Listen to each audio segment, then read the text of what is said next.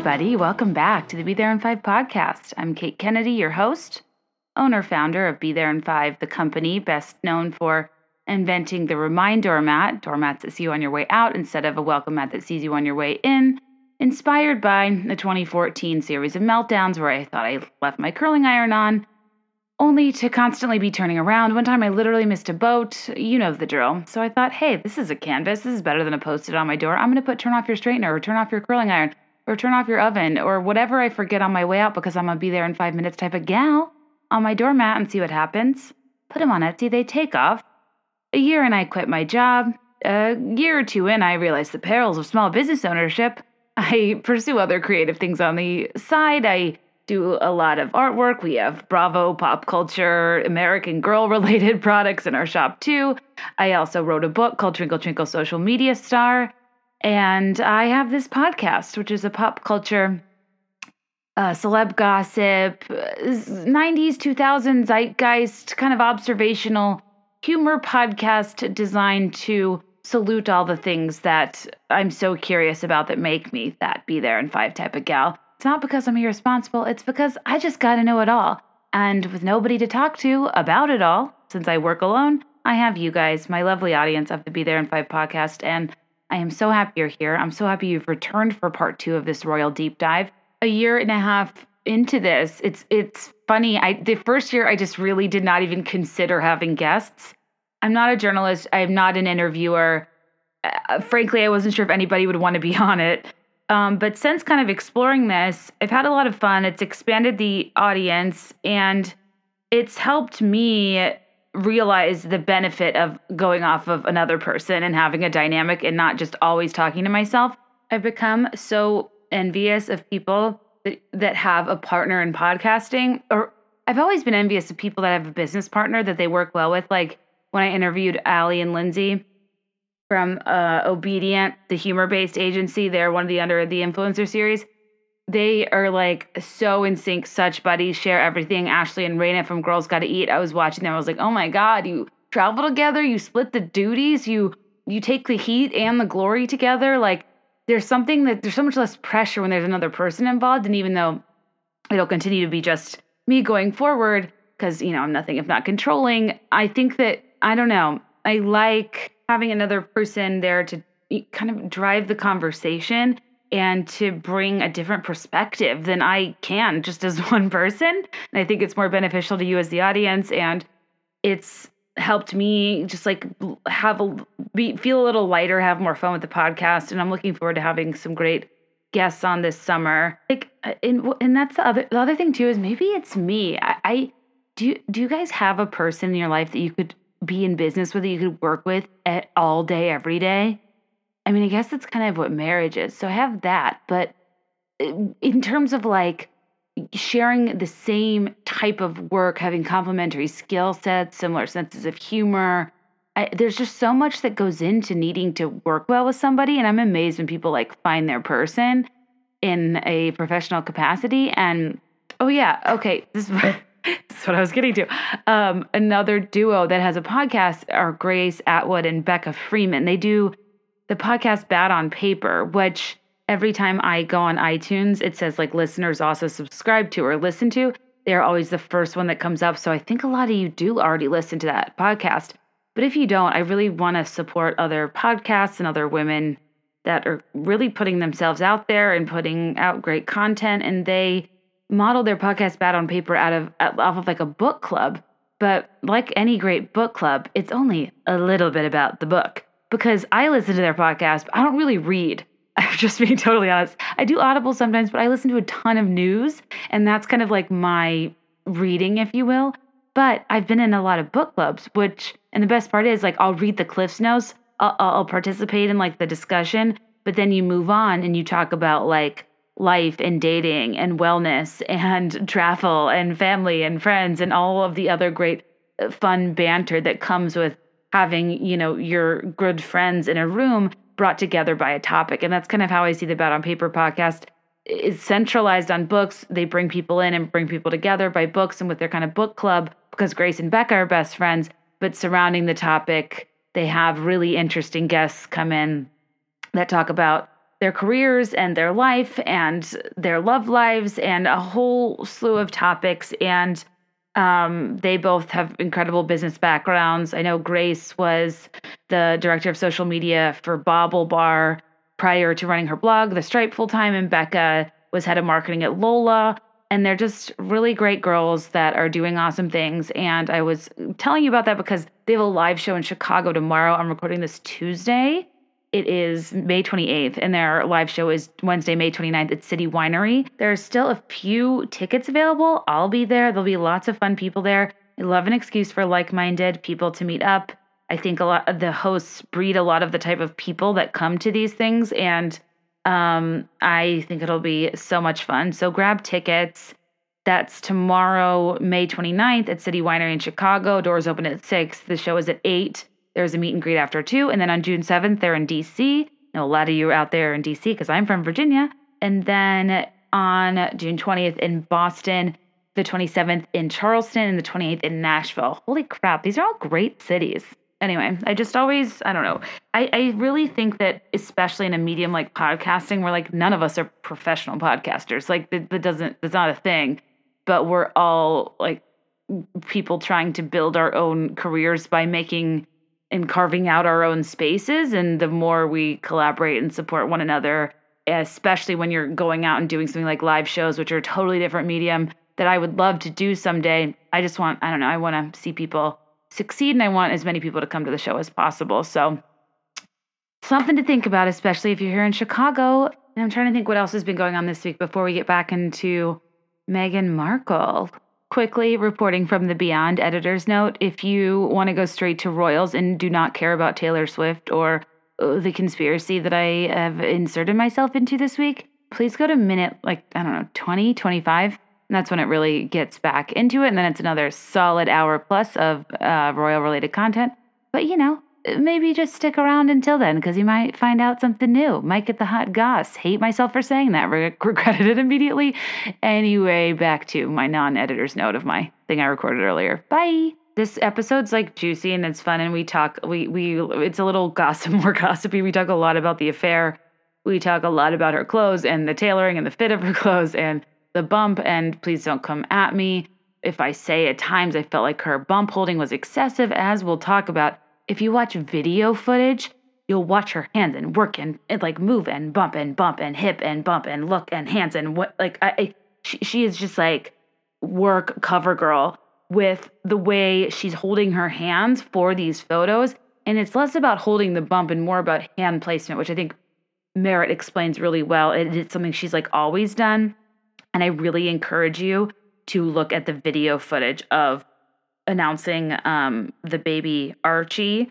And also Merritt at Sussex Style Watch is going to do a visual aid for all the outfits we talk about, which is so important because I think it's a little confusing. But once you see a photo, you'll know exactly what we're talking about because it's her bigger looks.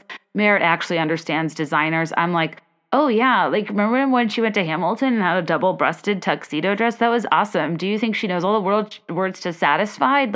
I don't actually know things about fashion. I'm just I remember how she looked because I had a personal interest in the event she went to.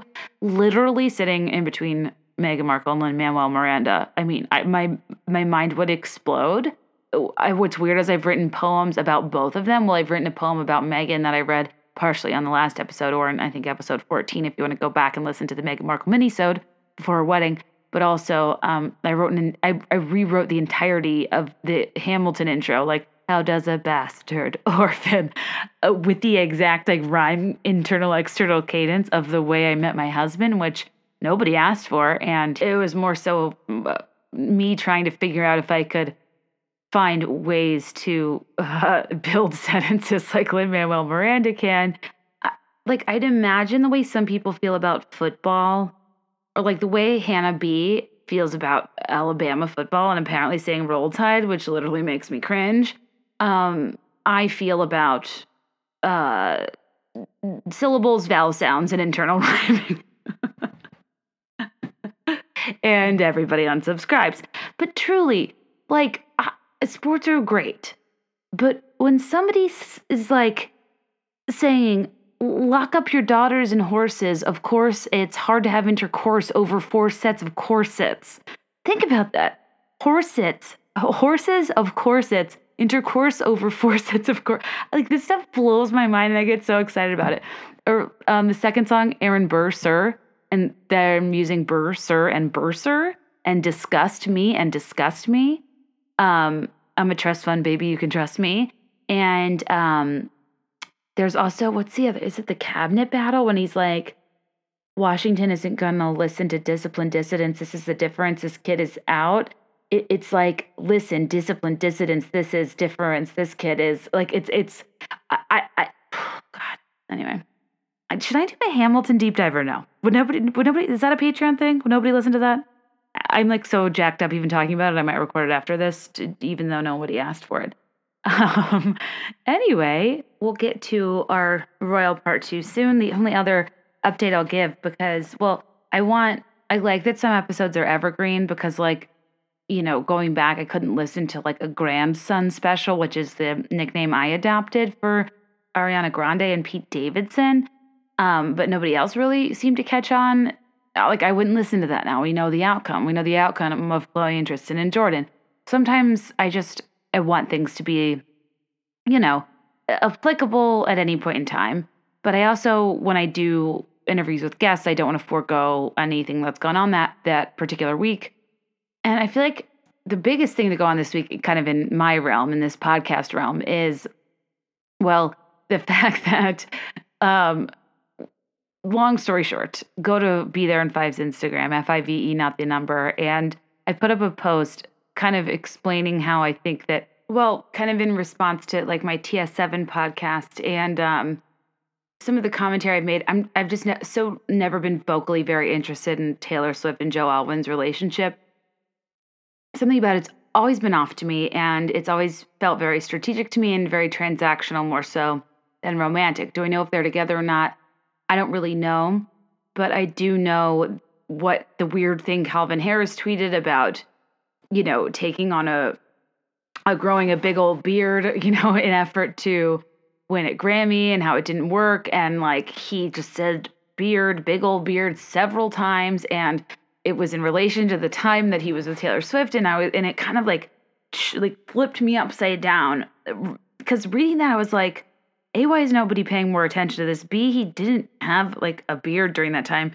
C, what he clearly means is like he did something in order, like, you don't need to grow a physical, like, facial hair in order to make yourself more eligible for awards.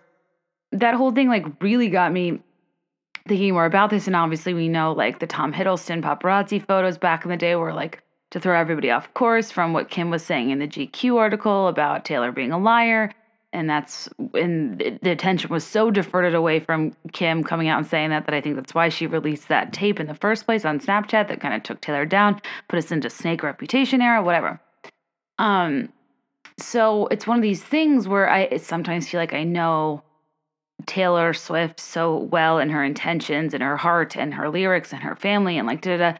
But then sometimes I get frustrated because it's like we hadn't seen her and Joe out since March, when they were like running away from the paparazzi on a hike in a canyon / trail that like isn't really somewhere where people would park. Like Runyon is one thing, but I've gathered from my friends and followers who are in the LA area, where they were photographed isn't a place you'd really camp out and just like hope that a celebrity was coming. Like they were tipped off. And the obvious running through the bushes, I thought was kind of serving a breakup narrative. Like, you know, they've got the cages, they've got the boxes and guns. They're the hunters, we are the foxes, and we run. It's very I know places. Joe is almost rude about his privacy in every interview he does. And that's another problem I have in talking about or breathing life into theories of their relationship or their engagement. I think, like, since I'm just such a diehard fan, I just don't see them together. And even though I don't know either of them personally, I do know that Joe actively chooses to not lead with charm, charisma, or coyness when asked about allegedly the love of his life. And he instead responds with defensive anger, frustration, resentment about insisting on his privacy that he feels entitled to because his work should be separate from his personal life. And I completely disagree. I think he's so ill-informed if he thinks on any planet you can be an actor in major motion pictures and not have an element of your personal life exposed. Why? Because to reap the benefits of the money and the perks that come with being an actor in movies, and whether you're movies or TV shows or whatever, the benefits of having an unparalleled network and obscene amounts of money and access to all the best places in the world and best people in the world in terms of connections, and being able to be more philanthropic and being able to support your friends and family and pay off people's loans and pay for stuff that stresses people out. And I mean, there's just like so many things that like fame and money and prominence can get you in life that other people are just having to like scratch their way to the top for. But with that does come a loss of anonymity. With that comes it's a somewhat invasion of your privacy at times. And while those things are terrible, that's why you have enough money to have security, to have a mansion in several places, and to kind of dodge the paparazzi press when you need to, which most people do very successfully. That's why we're not seeing the same people all the time everywhere, because they or their team calls them when they want to be top of mind in the media. But anyway, when he chooses to be very dismissive to her fans or to press or the media, I'm kind of like, all right, yes, there is a difference between an artist and a celebrity. The art of celebrity is somewhat of a choice in being a public figure whose life is public dialogue and whose fame becomes an entity of itself beyond the body of work. And I do think that some people stay out of that. Like, you don't see the paparazzi following around Diane Keaton. You know what I mean? Like, there are people that have these periods of life where they're just like in this mode of celebrity, and not everybody has to do that. But the way he talks to the press about like, stay out of my business, is so like harsh for somebody who's new to the game. And I'd argue would need the right to be like, I, want my privacy. I've like given you enough. He's giving us nothing. And if you want to sell movie tickets, if you want people to watch your junk or support it, you need to give people something. And I think that his approach has been completely off. And if he really wanted to just act and it was all about the art and it wasn't about the fame and it wasn't about the money, he would do theater. Any actor who really just cares about acting can do theater. They can do local theater. They can do Broadway. They can be successful in their own right. But most people that are in major or minor theater in-person based productions aren't the type of people that would get stopped on the streets and whose personal life we would pry into. Also, if this was a personal priority of his that really meant that much, he wouldn't be dating the biggest pop star in the world. Kind of comes with the territory. Would be in his career benefit to be even have like a sliver of a decent personality, but like he is constantly not even unimpressed me, but disappointed me with the way he responds to any talk of her, and I will end that there. But anyway, besides that, I think that the other piece of this is every time they're spotted out together, we all know she can hide when she needs to hide. Every time they're spotted out together, something immediately follows it. And that's what I was pointing out on Instagram. Not to say anybody's like a bad person or doing anything wrong, but more so just to shed light on the fact that like these things happen and a lot of stuff is strategic and a lot of things about their relationship don't add up to me. And this is a big part why, is because if you're going to hike and claim an invasion of privacy when you're hiking with your boyfriend wearing dark jeans and Nikes, when your video for Delicate, which has a lyric, dark jeans and Nikes, look at you, is coming out 2 days later, I'm going to think that's planted. And there's several examples of that. I think I have like 8 or 9 that on my Instagram post. And Taylor Swift, like diehard fans, like want her to be happy and want her this love story to be true, which like I agree theoretically. I don't know. I'm too old and too critical and too cynical at this point to just look at a situation like that for what it is. Like it just doesn't seem right. And I don't know. I don't know why I feel called to like point out these kind of discrepancies, but I guess having been on the side of the fandom where people are just so like laser focused, blinders on, supportive no matter what, I want to be like, I love her to death, but I want people to realize that this is like, don't message me saying not to post paparazzi photos and that I need to stay out of her business when here are 8 examples of her capitalizing and generating business off of us getting into her personal business. You know what I mean? Like, if it really were off the table, then she wouldn't do an outing with him 2 days before tickets go on sale for a tour that people thought she wasn't going to sell out. And I got to the point where I was like getting messages from Swifties, and I was like, I don't like. I really, every girl and every woman that podcast is like, I give 0 Fs. I'm blunt. I tell it like it is. I'm rubber. You're glue. F all y'all. I'm gonna be me. And like, yeah, me too. Maybe a little. Like, I'm totally me, and I don't lie. But I also work so hard not to piss people off. And it's really not in my nature to just like be controversial for the hell of it, to be devil's advocate, to be a naysayer, contrarian, whatever. Like, I am more of a truth seeker than anything. And I want to provide a unique perspective. And I could be like, oh my God, her and Joe holding hands, dead, dying, RIP, color her, send flowers.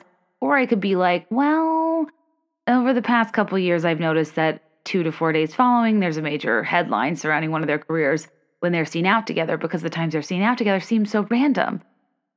Unless you can kind of correlate it back to something going on. And it's never the big things. It's never like the movie premiere date or the album or the single release. It's like concert tickets go on sale, a trailer comes out, a video is dropped, a Netflix special is airing. It's like a little bit more subtle, but there are things that maybe wouldn't get the media traction otherwise. So anyway, I thought about taking it down. I was worried I was disappointing Swifties. I don't want to piss people off.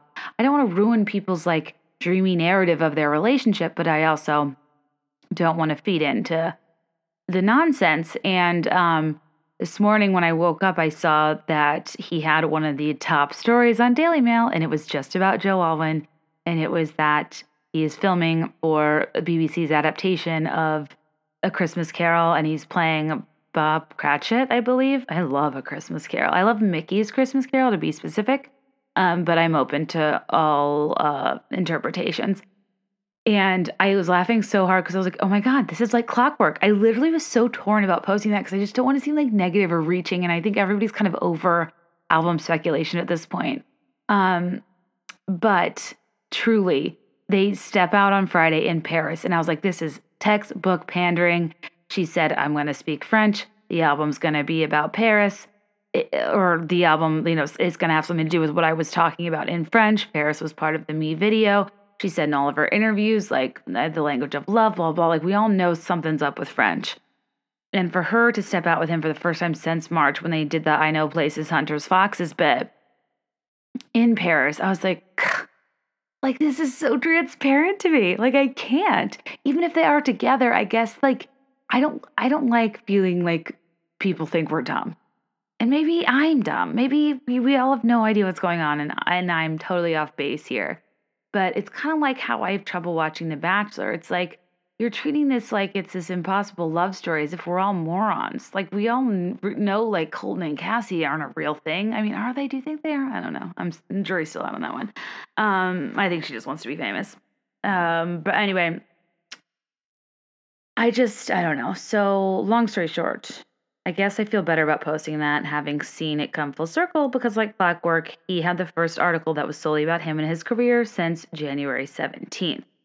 He has been in every single article about her since then, but he has not had one solo that was centered on his career until he randomly emerged back with her several months later after we thought they definitely broke up. I did a poll on Instagram. Over 70% of you thought they had already broken up. I am not alone in this.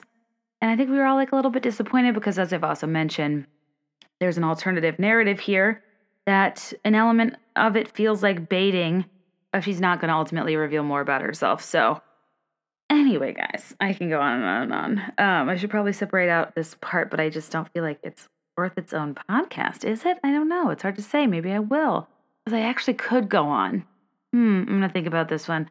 But anyway, for now, I hope you enjoy part 2 of our royal deep dive.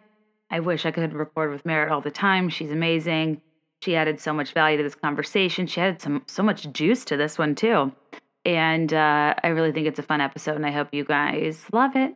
And I think I put in like the first few sentences that might have overlapped the last episode, but just like set the scene. We're going right into the William affair rumors.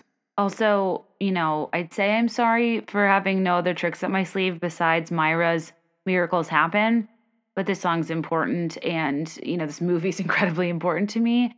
And, even though I am disappointed in the messaging it's teaching young women to pluck their eyebrows and wax them at a way too young age, Mia Thermopolis' eyebrows would have crushed it this day and age. I still think that especially the sequel, is one of the finest sequels we will ever experience in our lifetime. Also, what do you want me to do? Play Mandy Moore's haunting rendition of Stupid Cupid she sang at that beach party? Like, no. Myra or bust. Anyway, hope you enjoy. You should be free. It's not right. I don't need wings to help me fly. Miracles happen. It was too much, and it was a storm, and part of me was like, I mean, where there's smoke, there's fire. And it's kind of how I feel about the affair rumors right now. I'm like, I don't want to believe it, but I also don't want to be a naive person that thinks that a person's only going to react in a direct opposite way because you love that person. Like you want to. Yeah, like I want to believe William is so shook by Charles and Diana's issues with infidelity and the media and all of these things that he would act in opposition to it. But oftentimes people repeat patterns. It's true. It's more common. Yeah. And we don't, what I'm always telling people on this podcast, the big reason why I started this podcast is because I want people to be realistic about public figures because of the comparison game, and because when you talk about somebody unfavorably, people call you negative. Right. But I think it's so important to maintain the human element and to maintain a critical level of critical thinking because we are adults. Right. And you can't stand somebody. And I think stan worship culture is a huge problem of younger people. And I feel like Elizabeth Holmes does a really good job of that on her Instagram. Neutral, because people get mad at her for saying that she's rooting for one over the other. And it's totally cool to be critical of somebody's outfits and make comments about that. It's a totally other problem to comment someone's looks or their personality or target them in like a hateful way. Right. She's critiquing her outfits based on what the message sends, not that she looks bad in the outfit, not that it's you know what I mean. It's totally. She's the critiquing is fine. It's the way you critique. Yeah. Like you and I aren't in the business. Our profession, our output isn't our image. Right. It's not our appearance. Like, yeah, some of it is, but like when you know that what goes into the way somebody presents themselves is run like a corporation, it's fascinating. It's fascinating, and it opens itself up to a different level of criticism, especially when you have the longevity and acknowledgement of patterns with the royals. But I think that when those so I guess quickly to loop back to the cheating thing. Is that the other rumor you wanted to ask? Yes, that was the second one. I know it seems free flowing, but I actually think it's more structured because we're kind of going throughout time. But I think that, and then we'll do our best fashion moments at the end. Yeah. I think that the rumor. I do think when there's smoke, there's fire. I think that something's going on, but I think it's not what we think it is, because you can tell that the two couples' interactions are chillier. Yep. But what kills me is I'm like, if anything, when I don't like somebody, I am that much nicer. Yeah, kill them with kindness. And I feel like that's, again, a good point to make about the women. They're both smart. Yeah. They both want to make the best media impression for themselves. They're not going to try and be chilly with each other in person. Right. Even if they are in private, they're going to do their best to show the world that they are buddies. So why don't they, is my question. I mean, it's hard to say because I feel like every move they make is so dissected that they may not want to err on the side of say nothing. A lot because lip readers. I mean, you see articles language. About that all the time. So the less true. you say, the less you're going to get. I mean, not totally true, but the less you say, the less people can say about you, I guess. 100%. Like they'll say, yeah, it was chilly. They didn't talk much. But I'd say it's probably more of, what if somebody overhears me, or what if I say something in passing it might not be negative. It might be about one of the players on the court at Wimbledon or something. Yeah, the call they're making. You don't want you don't want that to be reported. So it may just be like, you just don't say a lot. And you never see the brothers say a whole lot but it's the True. women that we're focusing on. Well, that's a good point too, because we were talking about Meghan at Eugenie's wedding, literally waving her hand mildly and making a strong point, and it was like a story for 2 weeks about her snapping Her at being Harry. annoyed with him. So you're yeah. right. They are in the profession of stoicism, Right. and they can't overreact. And I think if I were Meghan, I'd maybe overcorrect because Americans are expressive. But see, that's why you can see that she's doing that. She'll Mhm. she'll put her hand on the small of Kate's back when they were walking to church on Christmas or whatever. Like she's good at those facial expressions. And Kate is too, and she acts happy to see her. But as far as the actual conversation, I don't think they're supposed to be talking a lot. Yeah. Because one, they're getting pictures taken. They want to Mhm. look good, and I, for one, look terrible. A lot of candid chin. photos. A lot of It's chin. A lot so of laughing. bad. Yeah. That's why I was like, duh. I'm sure those are solid I'll videos show of you. me. We can like stage one later. But I feel like there's probably more than one reason than just them potentially being frosty. I think they know they're getting their photos taken. They know people are paying attention to how their lips are moving. So again, it's calculated. They're not Mhm. saying a lot because they don't want to give away a lot. Yeah. I don't know. Uh, I could be wrong. Again, not an expert. Well, yeah, it's nobody listening to this is looking for experts. They're boring. I think that the recent interactions where you really look, and maybe we're looking for it and we weren't earlier, but you watch like Harry get out of a car and Will and Kate get out of a car. Like Easter. Are you talking about Easter? Easter, and then they don't interact. You are like, that was they weird. used to seem to rib each other. Just to be devil's advocate for that specifically, Harry had not been to that service or Ever? that event.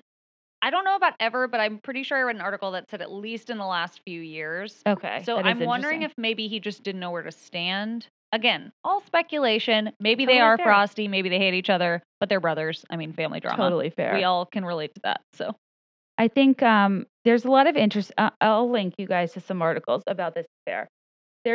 I've read some really like fascinating, dishy British tabloid pieces that like really dig in and are like, literally nobody in the high society of the English countryside does not know about this affair. And like, you're kidding yourself if you think otherwise. And I'm like, damn. And I'm like, why would you just say that? But you don't know who to trust. But I think that what's tricky is it being out there, period, and being picked up so much. But the royal family does have control over the media to a degree.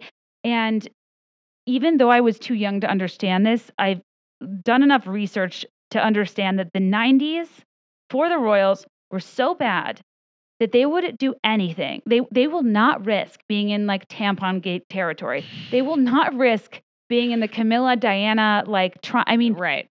They were a joke. Fergie, Andrew, joke. They haven't said anything about it. And I'm so interested to see how this plays out because it seems like it's gotten enough traction as to where it could be legit. But the Queen and co, Kate, to her credit, researched an interest and a prestige and a fascination in the family because she allegedly was a commoner. Meghan brings in all the Americans and another level of hope for us all of like this fairy tale story. Right. And they have everything going for them.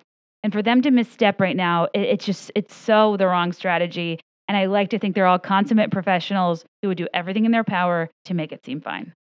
Now, I have an opinion about it, but I'm not sure I want to share it because I don't know. I feel like it's one of those things that opens up a can of worms that is unnecessary a little bit. I mean, I lived in London for a little bit.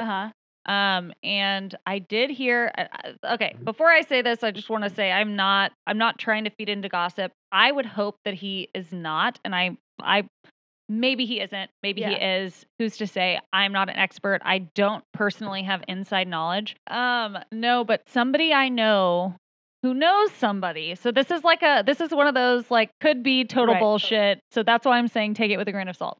But somebody I know from when I was living in London knows someone who works at Buckingham Palace. Mm-hmm. And apparently he has a standing appointment with someone. And the only reason again, could be totally false, could be such bullshit. Just please don't get mad at me. I'm literally just relaying what somebody told me. So I'm not making this up. But somebody else might be.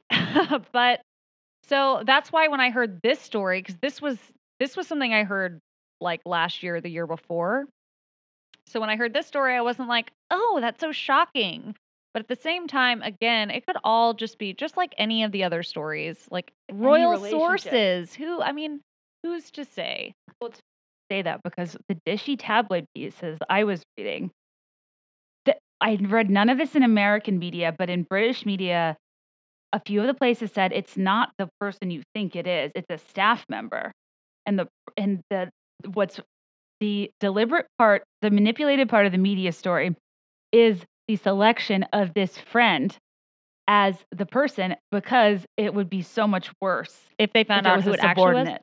that's, I mean, that could be true. I don't know who this person And was, who he had a standing appointment course. with, but it was like, it was apparently one of those things where it's well known among Yeah. staff. Like it wasn't like ooh, only his private secretary knew. Like it was Right. a well known. And I don't think you're like out That's of what I turn heard anyway. saying that because that's What the what tabloids the are tabloids saying are now. saying. But it might have been somebody else. Like and this just goes back. It's not royal related at all. But I feel like, and not just men, but men in positions of power of any Hello. kind. That's, I mean, it's I don't sort think, of a common theme. and I don't but- think it's our job to necessarily see the best in them. Right. I think women are unfairly judged, for so many reasons because we have to behave in a certain way and blah blah blah. I don't owe that same service to men. Because I do think that there's so many cases of that happening. Abuse of power. Abuse of and power, quid pro and, like, quo, whatever. Again, the crown, if that is true about Prince Philip and his tours and just like sleeping with every woman in every country ever, And like Prince Charles. and Prince too. Charles I mean, is kind of garbage, and like I'm not a Charles fan. The only thing I really care about is that he and Camilla have the last laugh because, like, I think they actually were always in love, and he couldn't I marry her agree with because that. of a societal issue, I agree. which is messed up. But Although they corrected for it, and then Will got to marry Kate. Yeah. So I think that, and what's so interesting too is like, Diana's so off the table given her tragic passing. But like, if she were still around, who knows what people would say about her? Like, because when you really dig into that, she was all over the place. I mean, I remember seeing photos and videos of paparazzi just following her. This was before she even got married, but just Mhm. like driving to and from her house. I mean, She's tortured. yeah, but that was then. Well, right. Now it's like even, I mean, they have, if you see the photos from behind the screen, like from an edge where you see all of the paparazzi held back by like a line thing, Yeah. that's just the scheduled engagement. Right. I would lose my mind. I don't know how. Oh my God, yeah. And she was the guinea pig. Like, what's funny about Diana, she was like, so now young. the chatter is worse and the accessibility to the information is much bigger. But she was 19 or whatever. And B, there was, the media was not being controlled how it is now given her tragic passing. Right. And now Harry and William can say, like, when to back off and when they do and don't want people there. And apparently the degree. respect is there. Because even when Kate Middleton was photographed topless from 2,000 feet They away, got rid of him. he was offed, like sued, everything, like whatever. But I just, I honestly, like, I guess my final answer, the William affair, is I do think it's happening. Yeah. And to be honest, I think that where there's smoke, there's fire. And where there's a forest fire, there is most certainly, like, it's something. It's something. It's not one isolated opinion. And whether you heard it through a secondary or tertiary person, or whether a source in a tabloid did, I just feel like more often than not, when people start to say these things 6 months to a year to 2 years later, it turns out to be true. And at the time, you just want to believe it's not. I felt the same way about Jessica Simpson and Nick Lachey. I was like, there's no way they are splitting. Those two are soulmates. I mean, you want to believe the best in all relationships because that's what you hope for your own. Yeah. And I'm not in a relationship, so I hope that one day that I am and that I and hopefully expect that my partner will not stray. But I mean, it happens. People do it, Especially in and positions of power, fame, especially in fortune. positions of power, especially royals. If you look past at all of the ex I mean, kings yeah. and princes, Law is based on Henry VIII, precedence. just say. I mean, yeah, like we have, if this were a courtroom, we'd have all the precedents in the world to make a verdict in alignment with how these things usually rule, Right. and which is not in the favor of the royal. But I think that I don't know. I just the important part is people don't say like, Kate's too concerned with the kids or has let herself go or did. I'm like, Clearly this has has nothing. not. She looks better than I ever will. It has nothing to do with Like, her. Yeah. And what's so crazy is that if Meghan, if I were Harry and he's upset with his brother and my wife, who was doing Knew her about absolute it. best, was getting all the heat for You'd be something that had pissed nothing too. to do with her, you'd be And you livid. know that if it was happening, he would know about it. Yeah. So apparently he might, everyone he would. might just, I mean, and he's like the biggest defender of his mother. He hates the paparazzi. Yeah.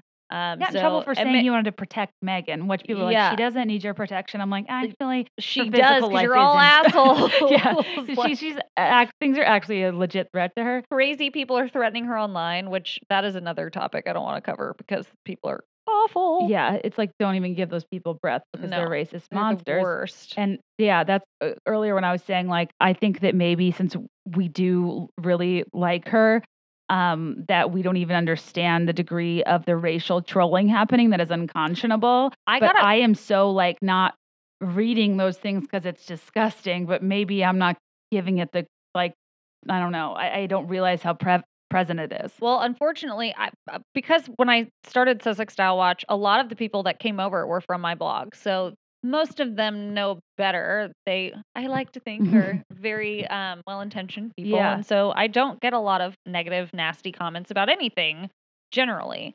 But because my Instagram handle for Sussex Style Watch is so similar to Sussex Royal, I've been getting a lot of followers. Which is great for you. It's so good. Because you type in Sussex. Yeah, at least and it for pops me, up. Yeah, you pop up. I love that. So yay, thanks for following. Honestly, I bet Meghan sees you. You know she's all over this shit. I hope so. You know she is. Just like I like to think Taylor Swift is aware of my stuff. She definitely does. I feel like I really, if I were them, I would love people like you that were like just, appreciating what she's doing and spreading it in a positive way. Right. Because I mean, there are gossip sites for everything. So. And she loves a dupe. She didn't always have money. Nope.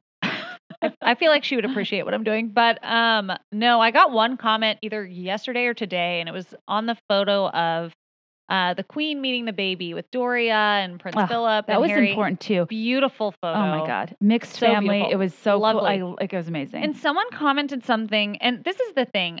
If I see that shit, I'm deleting it because it doesn't add any kind of criticism that's constructive. It's hateful. It's racist. It's all the things that don't need to be things that anyone reads. Of course. And so someone said something along the lines of, ooh, that Doria, she's always just trying to edge in where she doesn't belong. And it's like, who? Like, what? She could not be less involved. She doesn't deserve to be there. She is the grandmother of this baby. She deserves to be there more than many members of the royal family. My rage knows no bounds for that comment. That makes me so ragey. And so I of course deleted, and I don't know if I blocked the person because I was just like on the go doing it, but that shit don't stand on my Instagram page. So if you're not, like, I'm all about criticizing her outfits again, just like Elizabeth Holmes says, like, it's okay to critique things like that. It's part of her job. Right. But critiquing things about her family or, I don't know, just certain life. Things that seem unfounded. It's unfounded. Why would you say that? There's no... It has nothing to do with her. It has nothing to do with, Doria's life choices. It has nothing to do with baby Archie. Like, it has nothing to do with the royal family. It's literally saying something because you're a hateful person, and that's all that there is to it. Yep. So that is not allowed. I agree. In my little internet world, I get rid of that shit. And you make the rules, and that's, to me, I think when you make the rules and it's your domain and it's not censorship, it's, what's unfounded, unproductive, and not promoting anything thought-provoking. Right. leave me a devil's advocate comment. Love that Absolutely. stuff. But you're Yes. just like saying that to say it. Just to be mean. Yeah. It's literally just I am trolling. with you 100%. Okay, so what we're going to do next is go into some of her fashion choices, which is Merritt's wheelhouse, which is not really mine. But I guess what's good is that I have my, like, as a spectator, my, like, big takeaways of her fashion moments. Can we do it from like the royal wedding on? Or are we doing like all time? Royal wedding on. Okay. Because all I needed to cover with you was Scarfgate. Yeah. Like, that was my one Okay. issue. And then the other thing that I love that she carried through with a Givenchy and an Aquazzura suit was she did a tux. Dublin. Love it.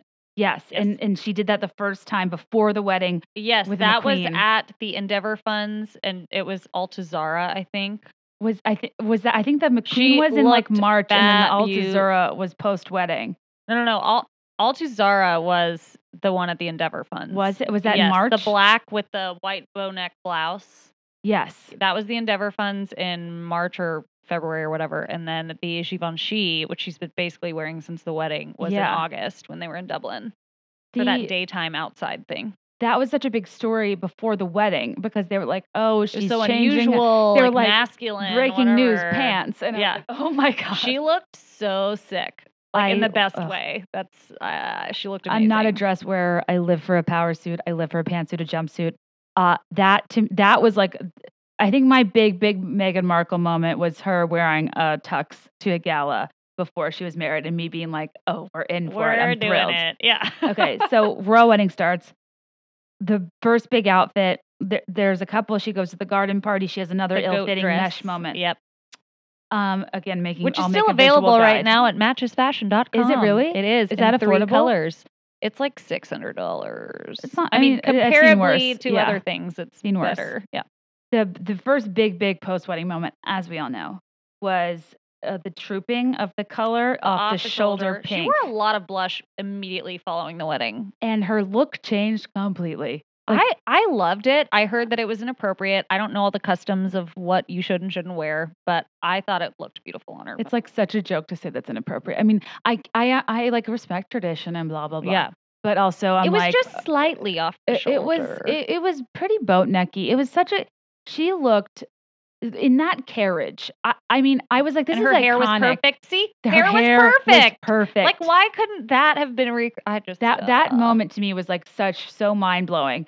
That I was like, oh, and then somebody's the group photo on the balcony. I was like, somebody hopped to it. Yeah. And when I was talking about this last year, people were saying like, maybe you really don't get the like state of the art styling until you're like in the family, because she came out the gate flawless. Yeah. After the wedding, when people were like, yikes.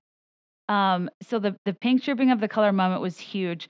Then she still did get flack for it though. She still got flack for it, but I guess in my she looked way more polished following the wedding. Yeah, it was. It was more like traditional, like suits and two pieces and stuff that like a normal woman in a normal job isn't wearing. Right. And then the notable thing after that was like her riding the train alone with the Queen, and she got flack for not crossing her leg. Her hair was atrocious that day because it was so windy. The part was like mixed. She needed to just have it up.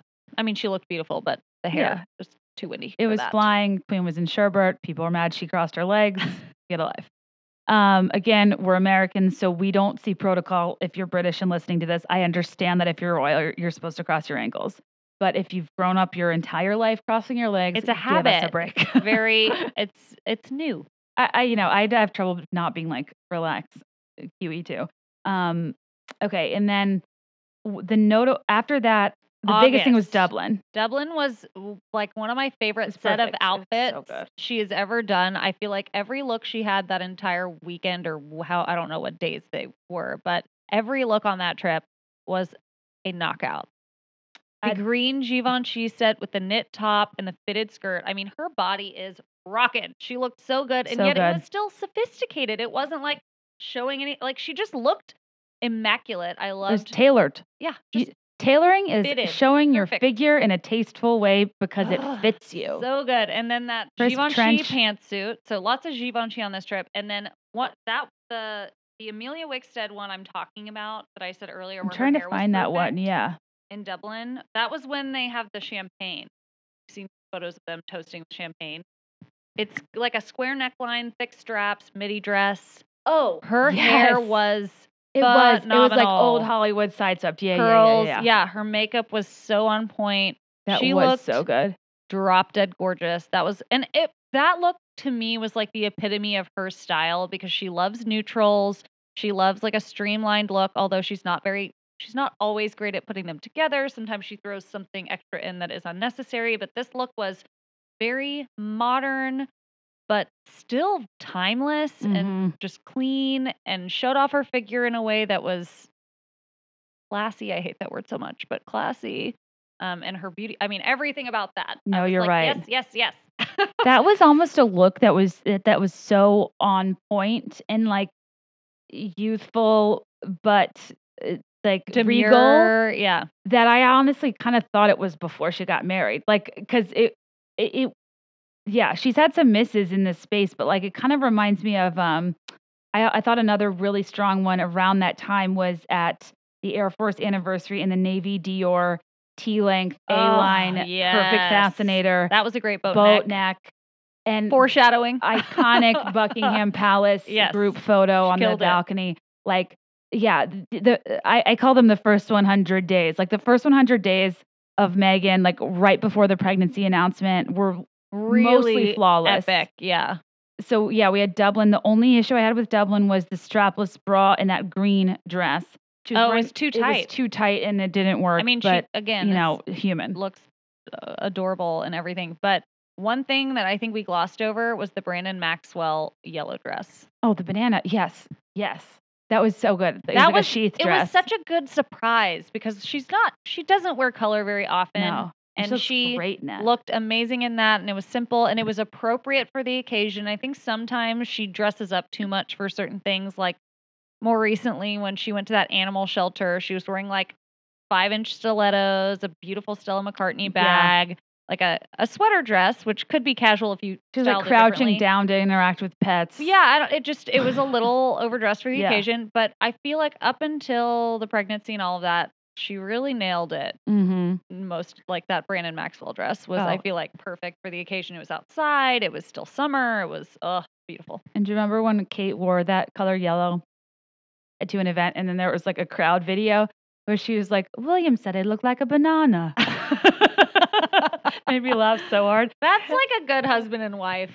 Yeah, my husband love it. Anytime I wear a belt with no belt loops, my husband goes to town. Anytime I wear head to toe black most of the time, and he's like, "Are you a stagehand? Are you a mime? Are you Elizabeth Holmes? Are you Steve Jobs? Like, relax, put on a color." And I'm like, and I appreciate it because theater crew, a healthy relationship, you do rib. But I loved her admitting that.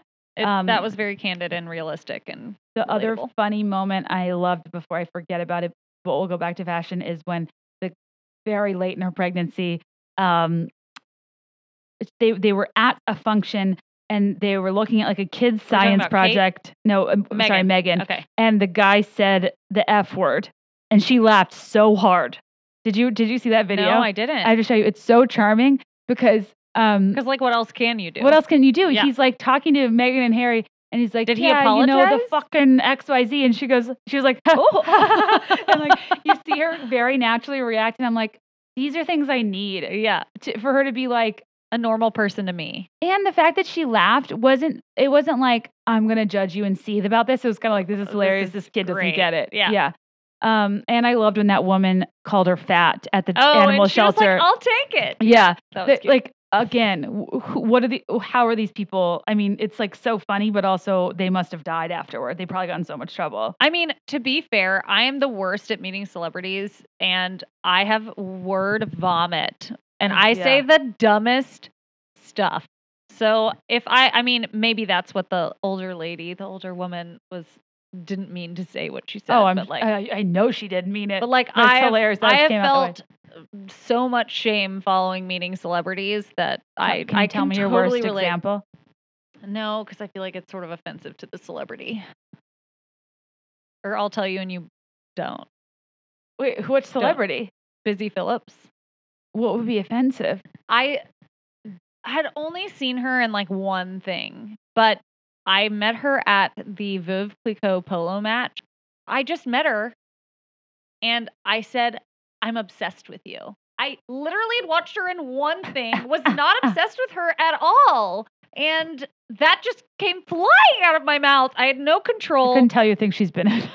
Right. That's why I was like, after the fact, I was like, I have no chill. Like, what? Wait, why would that be offensive? Well, no, just me saying now that like I wasn't obsessed with her, but that's what No, I think Came you're a out of nice person and you want to flatter people, and I do the same thing. I just, and after the fact, and Amber, my friend Amber, Reward Style Amber, I don't know if you know who that is. She lives here in Dallas, but she has a Mhm. blog and runs Reward Style, the affiliate network that most bloggers use. Okay. She was with me and was probably so secondhand embarrassed, but also like this is my friend. Like, I can't No, believe that's I like did that. put I yourself have in that no chill. put yourself in that position, and somebody saying that to you, would you ever walk away feeling anything but like amazing? No, but her facial expression was sort of like the way she reacted left me feeling a little embarrassed Hey about guys, she's so like she's weird.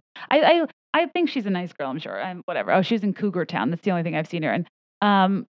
She got this huge following because she was like on Insta stories, like sweating and doing planks. it. Yeah. And then she got a show on E, and her show just got canceled this Weren't week. you just saying that you didn't like it? I never watched it. but- It wasn't my favorite, and it's not personal.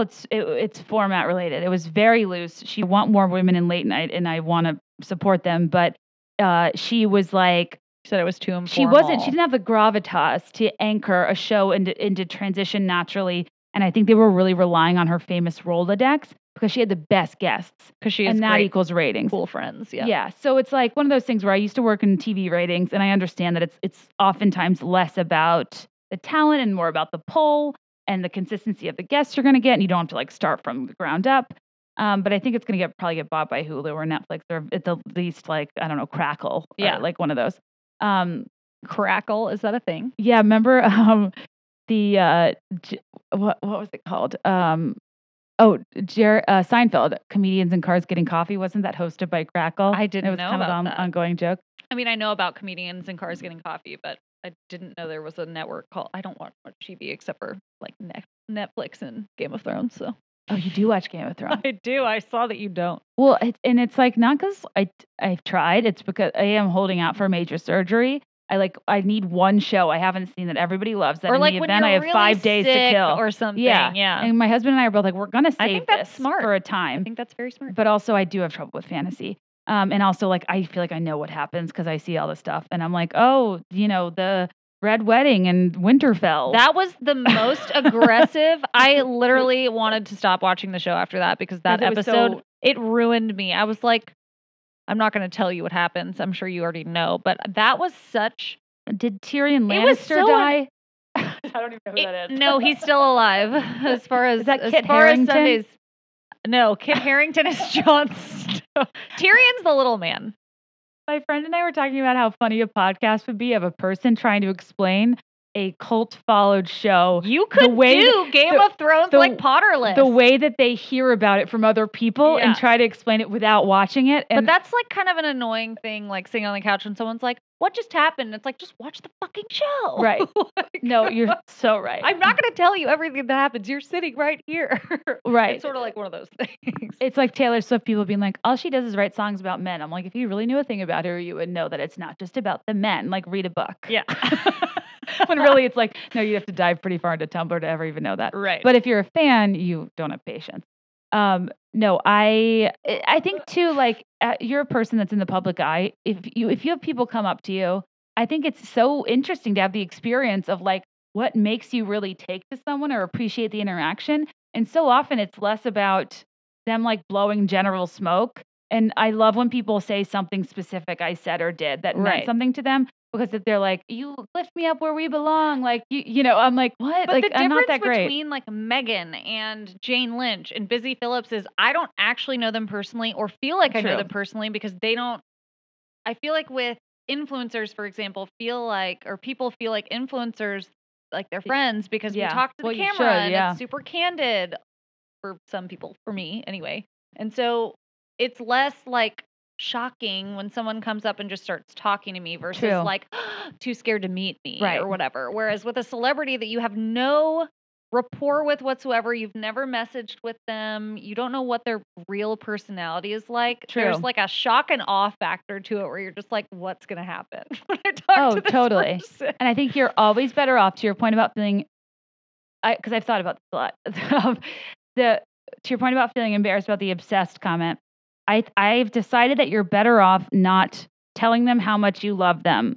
They hear that all the time, and Right. it's utterly meaningless because to me, objectively, there would be no lonelier feeling than feeling like everybody thinks they know you, but actually nobody does. Nothing. Yeah. What a misery, and you can never really But articulate giving that. like an actual specific anecdote to Tactical, something. tangible compliment, I think, is the key. I'm so bad. Have it at locked and that. loaded. I always said if I met Taylor Swift, I'd ask about her mom because she had cancer and then she never followed up about it. And I was always like, is she Is okay? she alive? Is she in Yeah. remission? Is she Yeah. fine? And then she came out a few months ago in an article saying my mom still has cancer. And I'm like, oh my God, we've been worried for 4 years.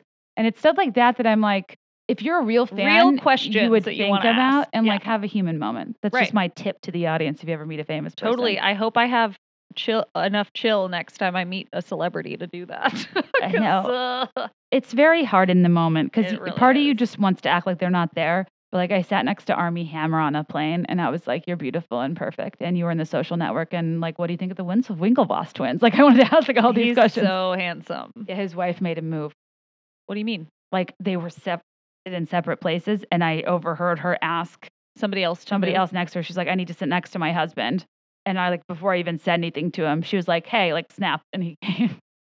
Not that I'm a threat, but like, I think she really just, I'm sure that's like a weird feeling when like your spouse is mega famous. Yeah. You kind of want like a buffer. But what's also funny about famous people is I didn't know who Elizabeth Chambers was, but now I know she's a friend of Meghan Markle. Well, she was at the wedding, I'm pretty sure, Armie and Elizabeth. And best friend with Priyanka Chopra, kind of in that group. The Foster sisters, Whitney, the founder of Bumble, like it's this kind of like friend crew. And I didn't know who she was at the time, but I saw her at O'Hare, and you can tell when somebody is famous or famous adjacent because they do not look like everybody else to the nth degree. Not just that they're pretty. It's like an aura. It's not pretty. It's like an glaring. aura. It's an aura, and it's like extra hair, extra makeup, really nice luggage. They just like, there's something that happens when you like that. Even if you're trying to blend in, you can put on all the hats and sunglasses you want. You look different than everybody else. It. Yeah. And I was like, who is that? And I thought about it for like several minutes, and then I saw Armie Hammer.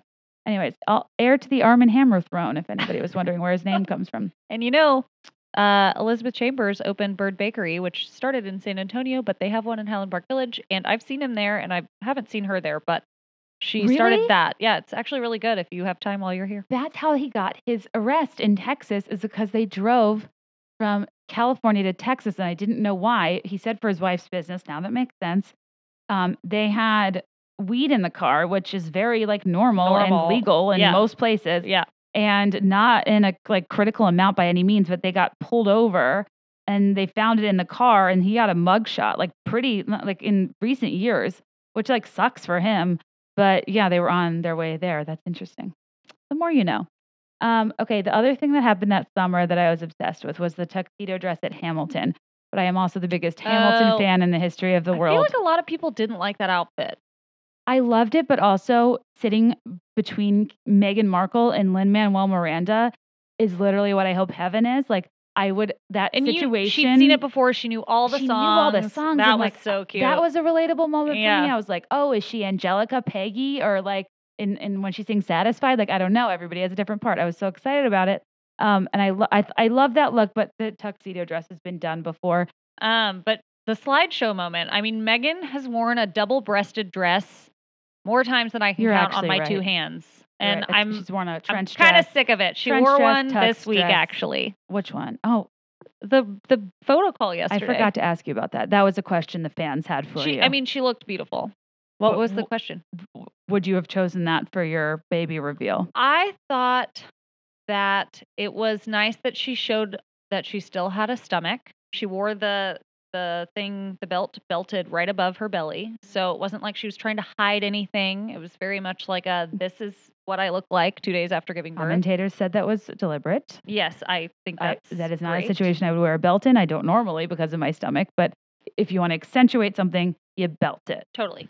And I think while deliberate, I think it's a good thing to show that most people don't look immaculate or whatever after any birth. Like, right. I mean, to our point earlier, it almost was in her favor to not be perfect. Right. And Kate showed it in that blue polka dot dress with George.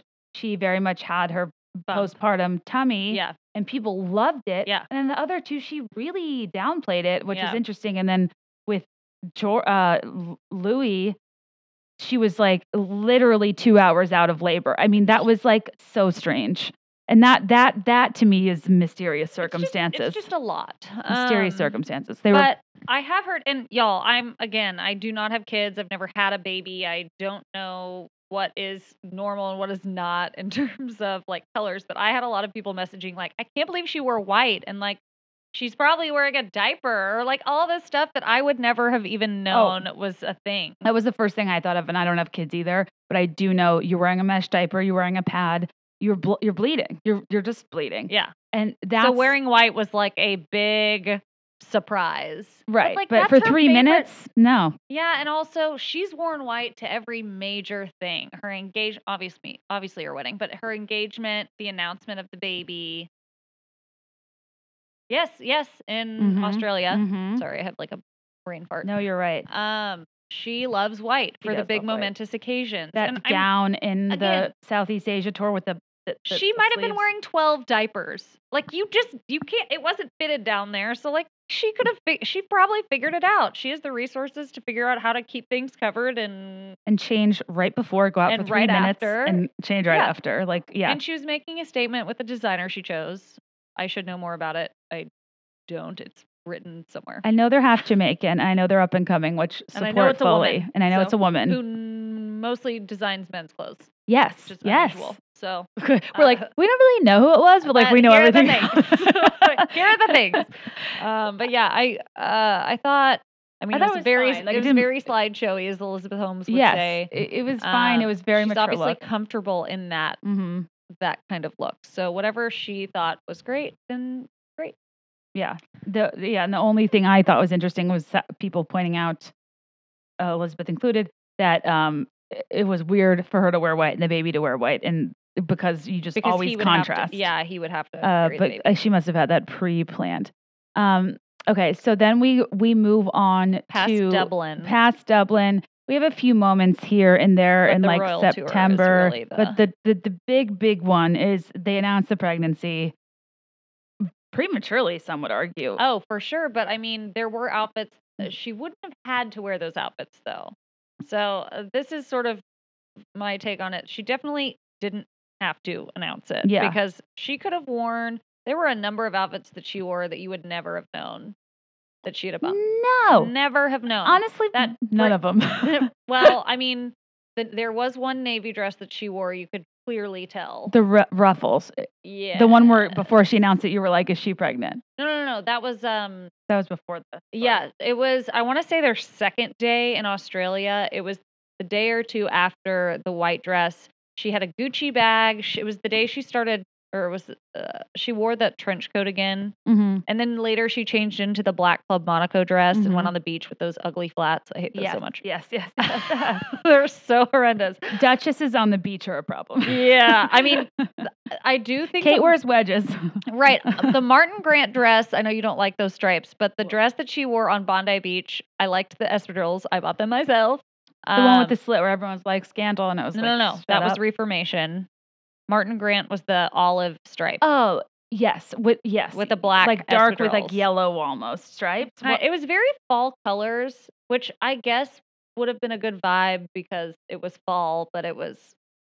I did not hate that. That was the tip of the stripes iceberg. I think if I had known what was coming, I would have hated it. In real time, I was like, cute, different, beachy. Yeah, it made sense for that. It made sense. The espadrilles did not make sense if they were going to be like she had to physically take them off, right? Because she couldn't walk in the sand, so that didn't really make sense. But the navy dress is really the only thing. Well, the navy dress and the Jason Wu green dress later on were really the only things that I would have really noticed that she'd have bumped.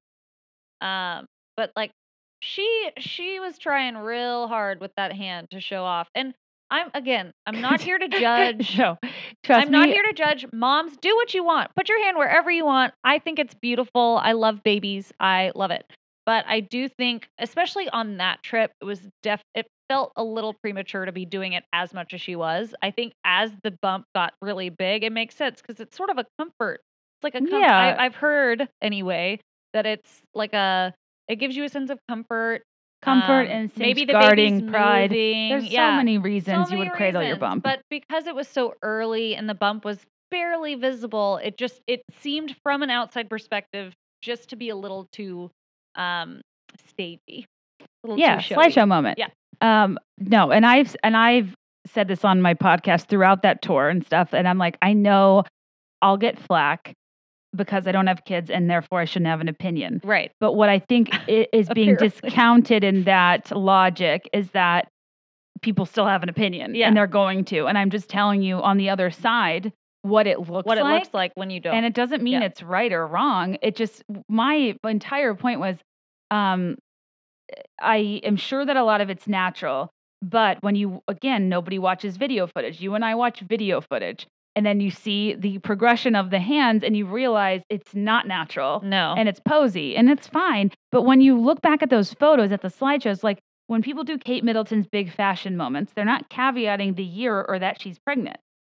The only way to signify that you're pregnant for these photos immortalized in time is to put your hands on your belly. And if they are slightly ill-fitting or she doesn't feel like she looks the way she wants, or, she feels like it's not as flattering, by putting her hands there, it A, signifies the life stage and the pregnancy, and B, kind of caveats that she's dressing for the bump. Also, separate thing, but also the same thing.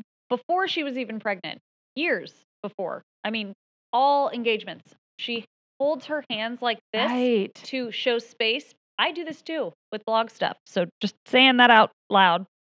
If you hold your hands kind of relaxed. It's really hard to describe.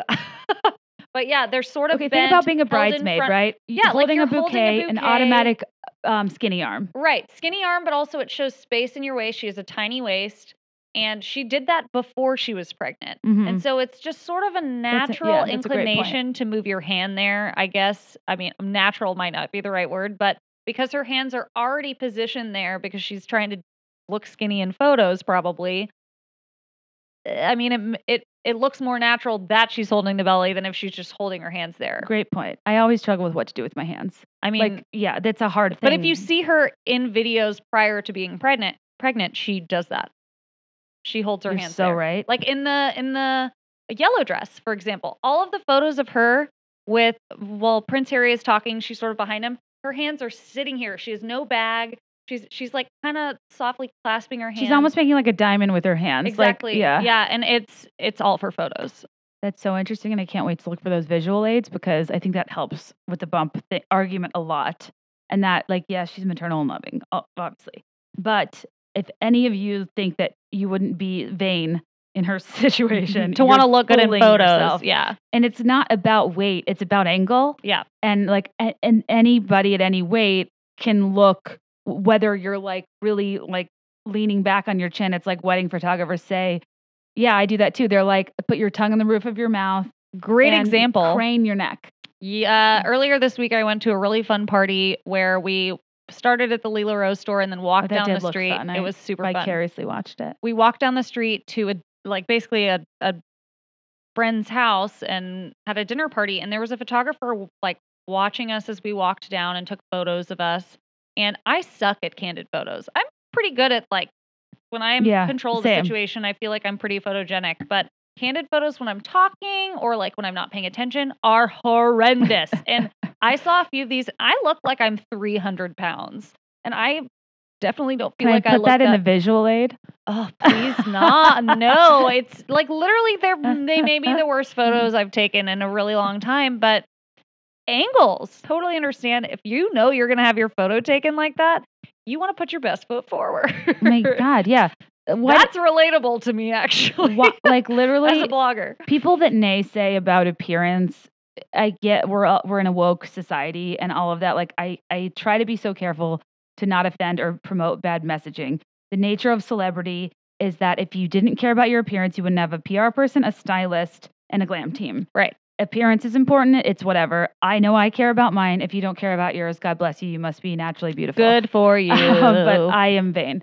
It's so interesting. And that trip was tough. It was long. She was tired. There were several moments that were weird, like when she was wearing that printed dress. I was on one of the islands. She goes into that really crowded market, and she only stayed for 4 minutes. Yeah, there was a security issue, and it's like I think she was like maybe tired or sick, maybe, or like morning sick. Bless her heart.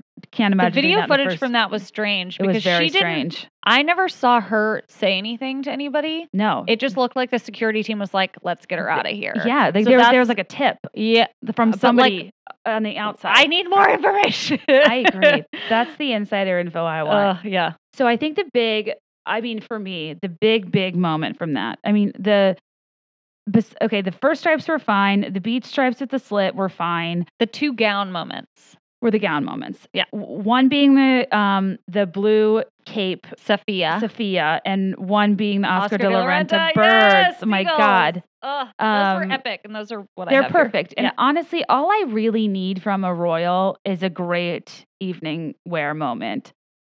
She has really let me down since in that department. Yes. But those two dresses will go down in my history. Oh, same. But she also had the white gown in that, but it didn't work for me. That didn't do. It was just very Xenon Girl of the 21st century. It was almost like a neoprene-looking sleeve that wasn't It was like it kind of looked alien. But girl loves a cape. I love a cape. So that blue gown, and it was beautiful. That color was striking on her. And then the Oscar de la Renta piece was just outstanding. I mean, I've never seen an illusion. ODLR can do no wrong in my book. I love everything, but the illusion neckline with her skin tone, and like it just looked like birds. There wasn't a collecting single on her body, and it was so seamless. There wasn't a single like unflattering photo. She looked great at every angle. She was glowing. I know, and like when you think about it statistically, you can't win them all. There's a lot of hot weather and humidity, a lot of cultural things, a lot of designers she needed to support that were local, whatever. Like, I don't need it to be clean all the time. But I was so happy for her with the blue Fiji, whatever color that it felt Fiji blue. I don't know if Fiji that's what they said thing. Was it was Fiji. And then of course in my head I'm like Fiji water. Yeah, like, I know nothing.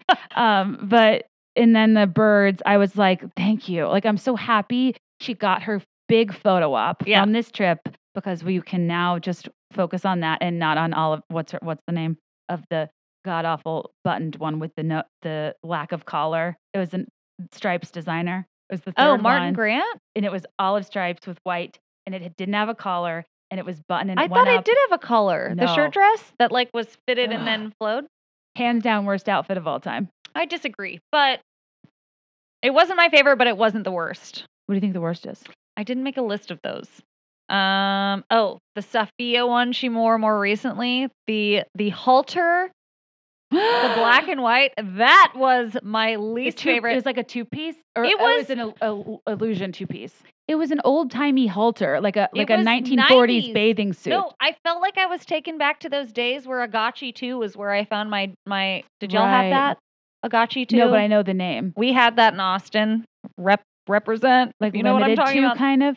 Yeah, no, but it was a step up from Limited 2. Agachi 2 had like some evening wear, and I think I wore it to somebody's like bar mitzvah. Like, it was like the skirt I got was like a shimmery gown skirt. I don't know what I wore it with, but it was tacky AF. Yeah. And it's just the kind of thing I would have found there. Like, it's like a chunky halter, very Jessica McClintock early prom. Black and white sequins. No She dice. also had like just that bad fluidy black material skirt. It was ill-fitted. Yeah. She was wearing body glitter. Like, there were She was wearing body glitter. There were so many bad things about that evening that I was just like, fail. hard pass on that entire look. That since she's become a royal, that was my very least favorite thing she's worn. And isn't it so weird how everything is so subjective to taste, where she would have looked at herself in her fittings and been like, this is the one. Beautiful. It makes yeah. me wonder, how often it's the backup and there's Or like, how often it's her and not a stylist. Yeah. That's why I need more information. Like who's helping Right. her source these outfits? Because she's not just like sitting there shopping on her phone. no. She's got to have somebody who's like working with the people at the labels, at the designer houses, fashion houses, and getting things sent. She probably tries them on or sees either sketches that they are Yeah. doing custom. Some of the stuff is custom though. It's like runway modified. Right. Like they'll, It's so- modified couture usually to be more like modest or whatever. But No, that one was. was real bad. But did you see the original dress of that one? The like actual dress that designer makes doesn't look like that, and it's she quite changed beautiful. it And she for that. changed it, which was also weird. Yeah, I don't know. They can't all be wins, I guess. The other notable moment, honestly, so I think the first 100 days we talked about were like the big moments. The Fiji tour outside of the cape gown, which I think she took a note from wearing the navy Stella cape to that other theater function That before was she got chic. married, that Loved she just, that. it was Yeah. flawless. Her carrying a tux, it was such a moment. Gold clutch. Gold clutch. And the other funny moment about that tour that, again, Elizabeth Holmes pointed out was how forced the moment of her wearing Harry's jacket was. When he The was like puffer jacket? appearing to be mad because the Daily Mail was there, but like people thought that was like a contrived candid. Was where that when she they were wanted- walking through the Yeah. forest? Like the very last photo? Apparently the op? press wasn't supposed to be there, but like people were saying like yes they were, and also like it wasn't cold. The whole thing was interesting. I thought that was like a funny And then insider she tip. like held her bump too. And you She held her couldn't- bump in you the couldn't puffer see jacket. it. I mean, it just didn't make any sense. She looked cute in it. I mean, I'm Well, not. of course. It just She can't- didn't. It didn't make a lick of sense. She can't not look cute. No. And then the other thing after that happened that I was just like, oh my God, you're a star, shine bright, shine far. I was like, the reception to her when she stepped out at the CFDA Awards and Oh, gave and the Claire White Givenchy. Keller the award in the Givenchy off the shoulder with the slick, low bun, Dark clean as a nails. whistle, dark nails, no hair loose, super pregnant, bum clutching, Striking. articulate, said, I read an article where it used to be cruel to be kind, but now in fashion it's cool to be kind. It was quippy, it was articulate, it was clean. I was just like, this woman is a star. Yeah. And the people in this room that would have never looked her direction are now losing Fawning their over effing her. minds because Yeah. she was the surprise speaker. And that to me was like such a moment of, it's like when Cardi B was on Love and Hip Hop and like she was a joke. Now she's And like now she's one of getting the most successful the highest couture at the R&B Met rap Gala. people. Yeah. And it's like, that's why you can never, like, no matter what phase of life you're in. Can always look up from here. And I also like to be her and to think about all the roles I didn't get and people that wouldn't talk to me. And to she was never in Vogue, but to now have Anna Wintour would pay any amount of money to get her at the Met Gala. I am so obsessed with the notion of her being so overlooked. Right. And then she just merely marrying somebody and everybody. She was probably better dealed her entire career. Like even there was one, I want to bring this up because I had somebody when I started this Sussex Style Watch page send me, I really like her, but they showed me this or sent me a thing to an interview she was doing. This was when she was promoting Suits or something. It was back in the day, like several years ago, long before she met Harry. And a man was interviewing her and he was not paying attention to her. He was looking around the room, like he'd ask her a question, but then like she'd have to kind of call his attention back. And she was like, I'm sorry, is there someone more important that you're looking to talk to? Good Like for she her. called him out. And the girl was like, I really didn't like that. And I was like, I would have I done the love that. exact same thing because that is so rude. Like I love that. that she called the person out. Like she's not afraid to be herself. She knows her worth. Like I appreciate that. I don't think that that is a bad thing for a woman to speak her mind if she's not given the time of day. Like, do you? 100%. Into that. There was a bartender at O'Hare last night, and a guy told her to calm down, and she was like, and she just lost her shit. And afterwards, I was like, you know what? Good for you. If anything, it's better for you to be behind the counter and to be like in this separation Power where position. You can tell him that like read the news, like even if you are a problematic man, just like maybe try to not talk like that because Right. it's not going to be well received. I was like, good for you. I Stand up for agree. yourself. I respect that so much in a person. So I think that speech was huge for me. And then after that, I don't have anything that like blew my mind. I will say one outfit that I really liked in her maternity style was the all cream outfit she wore to the Natural History yes, Museum event. with the French twist. Yes. I thought her hair looked beautiful. She was glowing. She was wearing a fitted dress, but it wasn't inappropriate because she had a coat over it. Like Oh, it's almost like a mock turtle? it was sort of a a turtle. mock It was a cow Calvin turtle? Klein. I think it was a sweater turtleneck dress, but I just thought it was so beautiful on her. Yeah, she looked stunning. I felt like it was appropriate for a nighttime event. It wasn't too dressy. It wasn't too casual. Yeah. It was just right. And so one thing that I was going to ask you to verify is that I think I read that she actually did not wear any maternity wear with the exception of Hatch coats. Yeah, Hatch or the Hatch black dress she wore. She did wear maternity jeans. But other than that, and that's where I actually have notes on this, but that's where the fit comes into play. Mhm. It's like she wore a lot of outfits that she either could have had tailored Mm. or, I mean, honestly, made custom Mhm. because the pieces that she wore weren't cheap. So it's like she might as well get them to just make her one that fits her body. They could have done it the Right. week before, but like that Oscar de la Renta dress, the floral one that she wore later in her pregnancy, beautiful dress, but it was like resting really high up.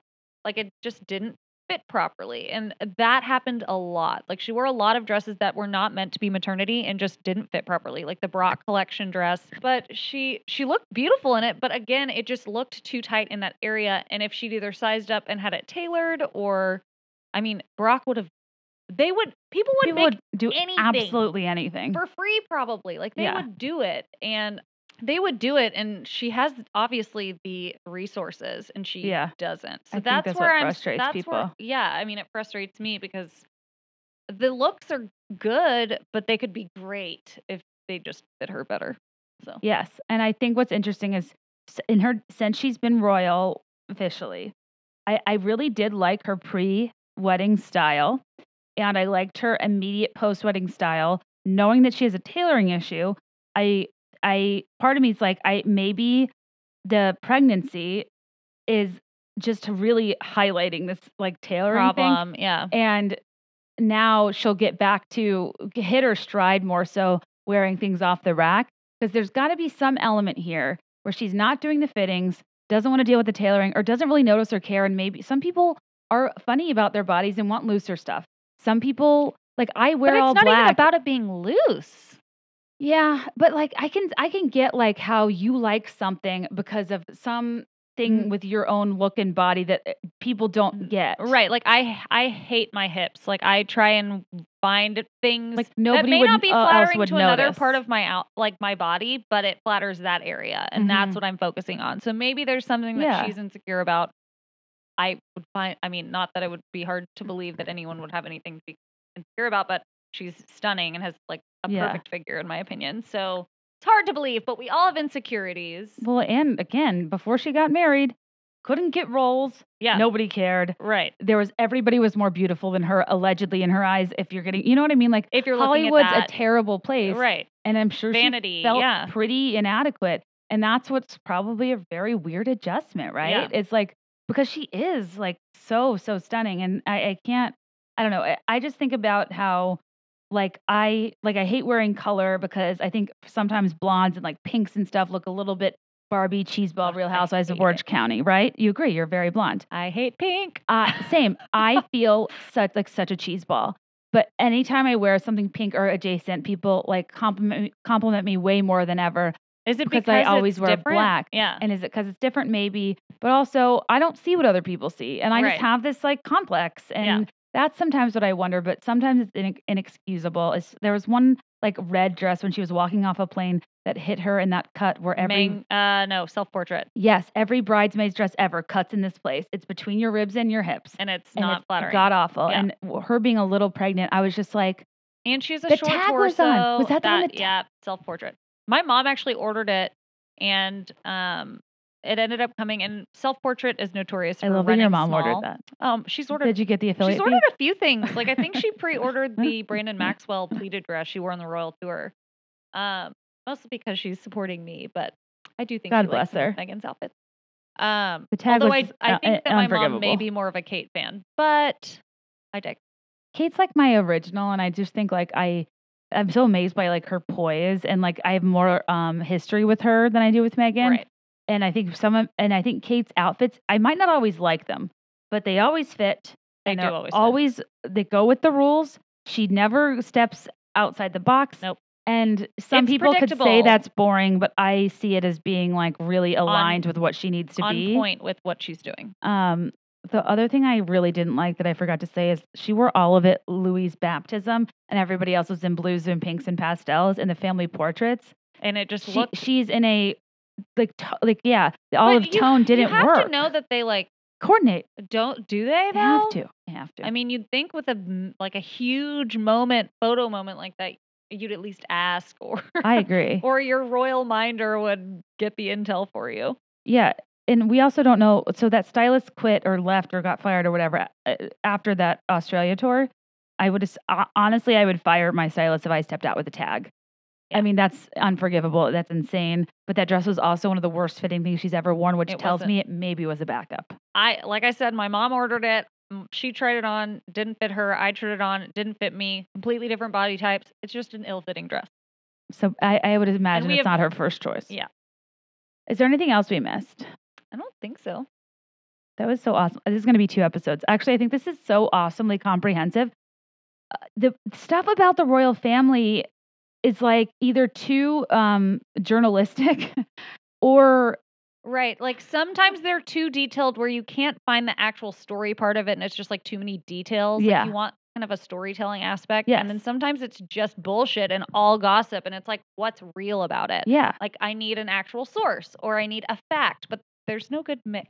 Exactly. And this is why I was saying, like, people have been asking for this episode for so long, and I really wanted to wait till I found a person that was like a fan, but also a critic and like well read. Can see both sides. Yeah, because I didn't want somebody that was going to be like, there's easy narratives to play into that you hear other people say, or you read enough to make your own opinion. Right. And I like people that read enough to make their own opinion. I know you do that. And we didn't agree with everything on this podcast, which is good.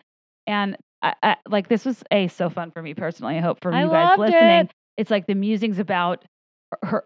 It's like her in theory, like kind of like when you're studying a subject, you have like theory and then you have like the practical execution. I think Meghan theory is so interesting, and then I think the actual execution of her like fashion and stuff is kind of a separate thing. Fascinating. Yeah, the entire thing is fascinating. It's still sort of unbelievable to me that they even allowed an American into the royal family. I mean, we never thought that would happen. No, I mean, again, I wrote this down somewhere. What did I say? It was, she's quite literally living the dream. Like all of us have this dream of getting swept away by Prince Charming, and that happened.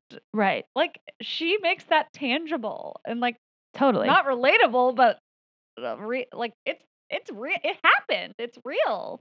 Combined with that's like the childhood dream that we all have, like our inner little girl that's like, oh my God, like, bought magazine covers like Prince Harry. But then it's like almost the fascination is it's exaggerated by my being an adult and realizing the misery of being professionally observed. Like that to me is a terrible existence too. So I think that's my fascination is like theoretically it's what you want. But in practice, it might actually be quite terrible. Depending on, but the fact is, and why we talked about like her being an actress works in her favor if she was already like trained and groomed for a profession of being looked at. And I think for a Kate or somebody like me, I would be like, the attention would absolutely drive me insane, the lack of anonymity, whatever. But she always wanted to be famous, so that's so good. Yeah, but yeah, she's getting to work that part out. Yeah, exactly. There's like limitless things I could talk about with this subject, but I think the bottom line is, especially as the like affair things roll out and as like she has a kid and she does more engagements, you don't have to like pick a side or love or hate or whatever. It's just like team both. Give people the benefit of the doubt. If she's wearing something ugly, it's probably because she's supporting the designer or it's a second choice or whatever. But it's such fascinating commentary. It's high-end entertainment. It's something I feel blessed to have for my entire lifetime because their children are young and we're just going to have like years and years. I can't wait to see when they're teenagers I mean, that makes me feel like I'm going to be really old soon, but it's going to be really fun to see that evolve and their I mean, like roles Louis change when and George Prince being Charles becomes king. Like he wants it yeah, bad. yeah, he's like, aren't you like you're so old, mom? Yeah. Like, I think he's well, what you doing? ready. I think he's very ready. And It is wild the longevity. To Prince Philip is literally a corpse. I mean, like, I'm not a Prince Philip fan, given his indiscretion. past.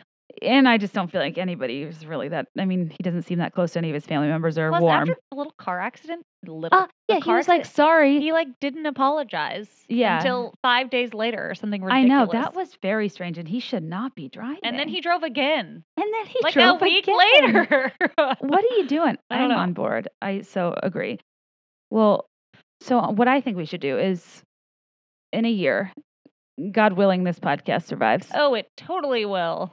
Let's do year 2 of Meghan. I would love Or that. it'll be a tradition. Or if she has another baby, you're my new correspondent. Yay! You know more than I do. It was so interesting because I feel like you had hot takes on things that I hadn't really thought about. But anyways, Merritt, where can people find you?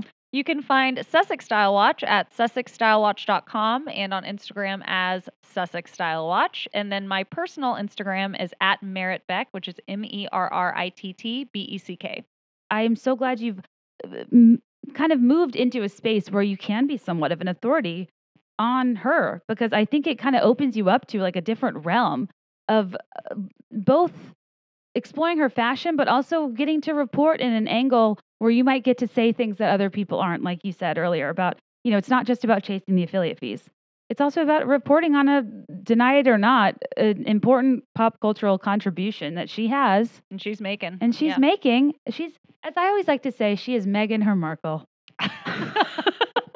You and your puns, man. This was so much fun. I'm so glad you came to Dallas. Hopefully you're free tonight and we can go to dinner. Yeah. But thank you so much for having me on. This was so amazing. I loved it. Oh my God. Likewise. All right, guys, thanks for listening. I'm sad to conclude part 2. I mean, truly, all I want in life is friends that like share common interests with me that we can, we could have kept going for hours. It was so much fun. And I thought that was a deeper dive than I've heard on other podcasts. And I hope you enjoyed it. And again, go to at Sussex Style Watch and at Merritt Beck, 2 R's, 2 T's. And you will see her kind of visual aid that will help you with the podcast of the outfits if you're having trouble following them. The other thing that I don't know if I mentioned last time or not is we did find out she doesn't use a stylist, which is so confusing and maybe not true, but they said that on Gayle King's royal special that seemed like custom ordered by Meghan and Harry. It was so, again, I really like her. I have all the favorable things to say about her, but this news report was so favorable as her makeup artist, one chosen friend, just talking about how amazing she is, that she doesn't have a stylist, that she's just a regular girl, and the invasion of privacy and the harmful nature of the press. And I mean, all stuff I agree with, but also it was like nothing that new or value added for like Gayle King to fly to London and do this special, because like there was no new information. It was just like largely in defense of her, but hey, I can't say I wouldn't order the same.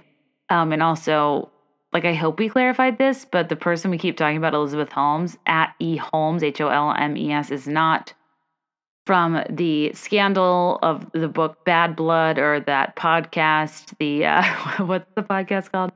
Oh, The Dropout. I can never remember if it's Theranos or Theranos, but yeah, it's not the same one. She's a journalist that I think is somewhat of is specialized or is a royal expert, or I don't know, maybe just has reported on them a lot over the years. She's a great Instagram follow. The other thing I wanted to say is added some more stuff to Be There in Five's Etsy shop, which I kind of use as a way to quickly put up products that are relevant to pop culture that aren't infringing on anybody's copyright, but kind of celebrate the media we love to consume. I have like a card and a print that's about Southern Charm, Let Craig Sew 2020. I have some American Girl, Get Well Soon cards. And I think I have a new mat that says Goodbye, Kyle, after, Ken Todd, obviously. Wasn't expecting that one to sell so well. It's so funny because I don't know. I'll think I'm above doing some pop cultural things that just feel like such easy jokes. But at the same time, it's it's a little funny. I would love to buy that for my Bravo loving friend. So just something to think about. bethereinfive.etsy.com, and then patreon.com/bethereinfive. It helps a ton if it's $1 a month for a listener. You can pick $2.95 a month if it's a fan, $5 if it's a super fan. Truly living off this. It's so helpful if you can contribute. I talk about this more on Patreon. I've been fairly transparent with you guys because I am trying to support a podcast privately and not through a network that, like, even this week, we couldn't get a contract done in time. And I feel like it's more important for me to be getting them out to you in a timely manner than for me to be waiting to monetize it.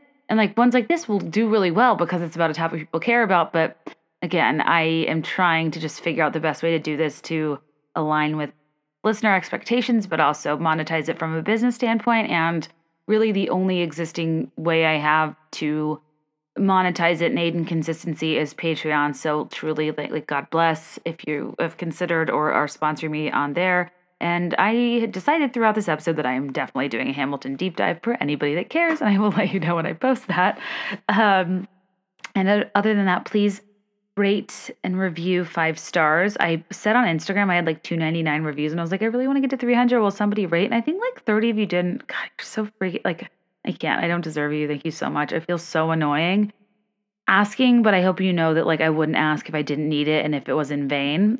These things really do matter and help me grow and help me sustain the podcast as it is a part of my job, not all of it.